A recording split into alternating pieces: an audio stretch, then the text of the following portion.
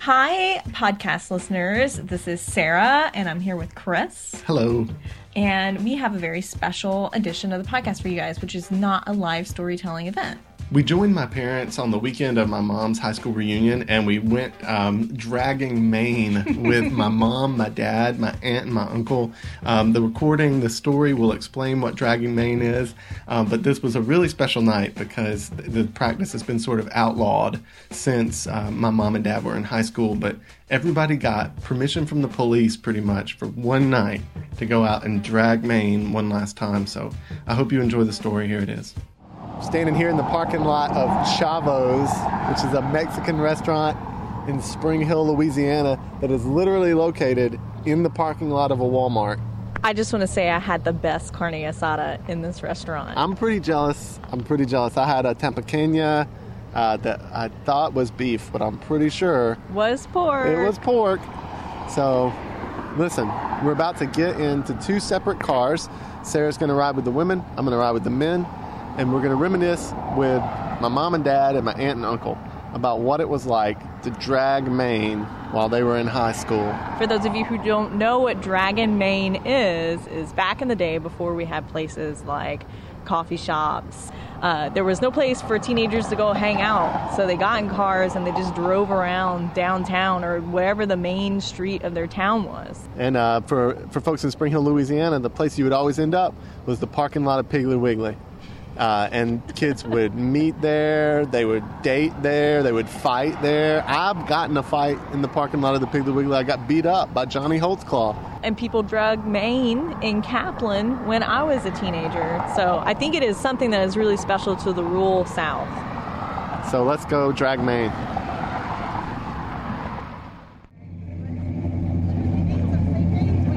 That sound is a car that Chris's aunt and uncle own. It's an Oldsmobile. Its license plate says Susie 73. Hey, what's the story behind this car? Huh? What's the story behind the car? It was my aunt's, and she only drove it back and forth to take the kids to school. And it had 23,000 miles on it when we bought it. Now it has 26,000 miles on it, and it's a 1973 Cutlass. And that's the original miles, 26,000. That's crazy. You always hear these stories about the little old lady that only drove it to church. She only took the kids to school and back. And she died when she was 83. She was my aunt, and my dad bought it for me for $1,300, and he gave it to me. And David has restored it and souped it up. So that seat, the driver's seat turns to the side, that's original? No, they swivel. They come out of a Monte Carlo. I wanted to keep it original. He didn't keep it original. Put it that way. He didn't keep it original. But they sure are comfortable. All right, we'll meet up with y'all and switch up if y'all want to. Y'all want to meet up, switch up something in about 30 minutes? Find the girl. All right. Go find the girl. So, Daddy, Yeah. tell me, Friday night, what would Friday night be like? You get off work, 5 o'clock? Then what? Take a bath, Yeah. drag my... Yeah, come here and drag me. Spend the night right here in town. You just riding around, talking to people, maybe stop at the parking lot, and talk a while and then ride some more. Pick up girls? Oh, yeah. Yeah. You had what, an IROC Z? Didn't you?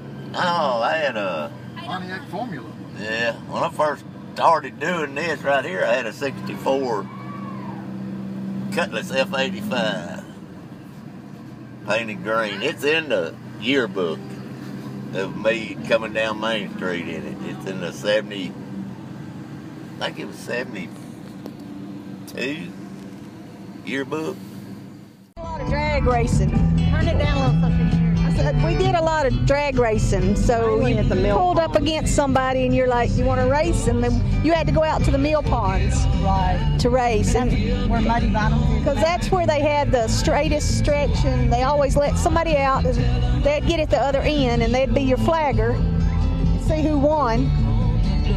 My daddy even come out there with us a couple of times and drag Are you race serious? with us. I am serious. Yeah. Did he win? We usually had to spot him, be the one that stood there in the middle and did the flag thing so he could take off.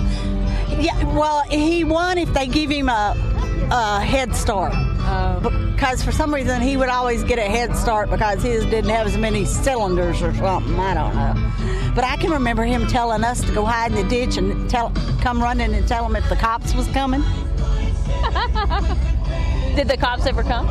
Oh, yes. Yeah. They came plenty. Oh, yeah, you had to just run. You had to take off when you got caught. Outrun the cop.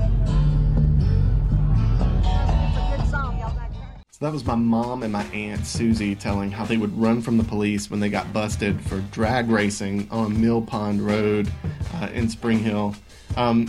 Most parents, I think, would tell their kids, don't drink and drive because it's dangerous. But back when my folks were in high school and were dragging Maine, it seems like drinking and driving was sort of okay. Nobody, the stories they tell, they make it sound so harmless. So I think their message today would be, don't drink and drive. It's gotten really expensive. On a Saturday night, if you had $5, you could drag Maine and drink beer. 6-pack of beer. Yeah. And your gas. A 6-pack of tall 16-ounce Budweiser was $1.25. How would you decide when to go home? When nobody Too else? drunk to drive. Too drunk to drive. Low on gas, run out of beer, or no women in town, you go home. It's time to go. So it turns out the Piggly Wiggly parking lot's kind of an okay place to hang out, except that there's no public restroom in a parking lot. So they had to go, the whole city would go to this one place, this bridge on the outskirts of town called Piss Bridge, and that's where they'd go use the restroom while they were dragging Maine. Now we going to Piss Bridge. Yeah, we know where Piss Bridge is. Yeah, we'll go to Piss Bridge. He said we was going to Piss Bridge. Oh, they're going to Piss Bridge. I got you. They'll get arrested. How far is Piss Bridge? You want to follow them? Come on. Let's go. You want to follow them? I want to go to Piss Bridge. She wants to go to Piss Bridge. Daddy, where was Piss Bridge at? We'll go there. The Piss Bridge Yeah. is right up here. Like when you go to make a loop, you just went straight instead of making a loop. It's out by the post office. You know where the post office is.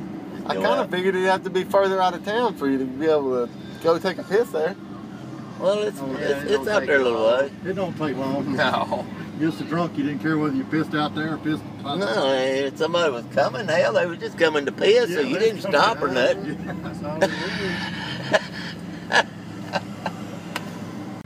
Seems like if a cop wanted to, he could just hang out at Piss Bridge. Well, he could have. It could have. I guess it's culvert. They put a culvert now. There was an actual bridge here there then. Even Piss Bridge is gone. Yeah, Hell, they went down away from everything. Like even Piss Bridge is gone now. Or is this? That was it back. But a little old boy run out across there, come from that other side over, and run up to the window. My window was down, and he just popped me right in the damn side of the head. You didn't know him? I never seen him before in my life, and hell, we got out. I just left the car there, and we got out chasing him. Never did catch that little sucker. Sucker just mean, wasn't it? Yeah, right there by the Thank you. what was that? You know where the 5 and dime store was? Right there at that first red light. Ben Franklin, 5 and 9. Why do you think he hit you? I don't know. Just mean. Done been eating gunpowder. I think there's probably half the story I'm not hearing. One of the strangest little details of Spring Hill right now is that some of the parking lots that my mom and dad used to hang out in are no longer parking lots. They're being turned back into fields because the stores have closed or, the population has shrunk. Things have kind of gone downhill. So they don't need as much parking lot space. So some of the parking lots that my mom and dad used to hang out in have been turned back into fields, which is pretty strange. And they talked about it a little bit. Well, because it looks like this was where all the businesses in town were. Yeah. when did that change? Like, when did these storefronts go from being full to empty? After the paper mill. Yeah, the paper mill went down in 79, I guess, when it really shut down for good. Shut down, moved out to You know, and after that, it just kind of gradually started downhill. Yeah, this little corner right here was basically your Piggly Wiggly parking lot. Yeah, we always hung out right in here. Yeah. Yeah, there wasn't no grass there. No. Because you could see somebody that stopped a red light, you could see who was there. Yeah, they hauled all that dirt in, and that's just been the last few years. Yeah. That's what I was about to say. I've seen a million damn fields turned into parking lots. That is a parking lot turned into a field. Yep. Piggly Wiggly used to be there, Yeah. and they've taken it out. And Oh, there's them same old hoes. So, Daddy, Yeah. when did you decide you was going to hang up your spurs? As far as, you know, you could have continued dragging Maine Yeah. Yeah. and raising hell, Yeah. drinking 6-packs of Budweiser, but you decided to get married and settle down. Yeah. I guess when your mama honked that crazy ass little Fiat horn at me the first time, or honked back, or whatever it was. Towards the end of the night, Sarah and I, we pulled over. We pulled over the cars we were riding in, and we just hung out with some of the older folks who were in the parking lot. We met this one lady who was hanging out underneath a class of 1974 banner, and she had this to say about kind of being taken back by the experience of dragging Maine one last time. When I drove in town and I hit the top of the hill, it's like, I'm 16, we're dragging Maine. We did it so much. This was where you saw everybody. This is where you waved at that cute guy that you wanted to notice you. And when I heard her say this, I thought, you know, but that's not really true. You know, she felt like she was 16 again, but she wasn't 16 again, and you kind of can't go home again was the feeling that I had. But then I realized that we were standing in a field that used to be a parking lot, that used to be a field. And I thought, you know, maybe things do come back. Maybe things do go full circle. Maybe you can go home again. And maybe Piss Bridge isn't going for good. So we'll see, right, Sarah? I guess so. I really wanted to go to Piss Bridge, and it just didn't happen. I want to go there one day. Maybe we can go to Piss Bridge one day. If we're lucky. Thank y'all for listening. Thanks, everyone, for listening. Oh, and don't forget, we have our next live storytelling event coming up on September 13th. Our theme is Under the Influence. It's going to be at Marjorie Lyons Playhouse on the campus of Centenary College. And thank you so much to Centenary and to the theater department over there. They have very generously donated the use of the space because our evening is going to be a fundraiser for the Council on Alcoholism and Drug Abuse. So there's more info on the blog. See you there.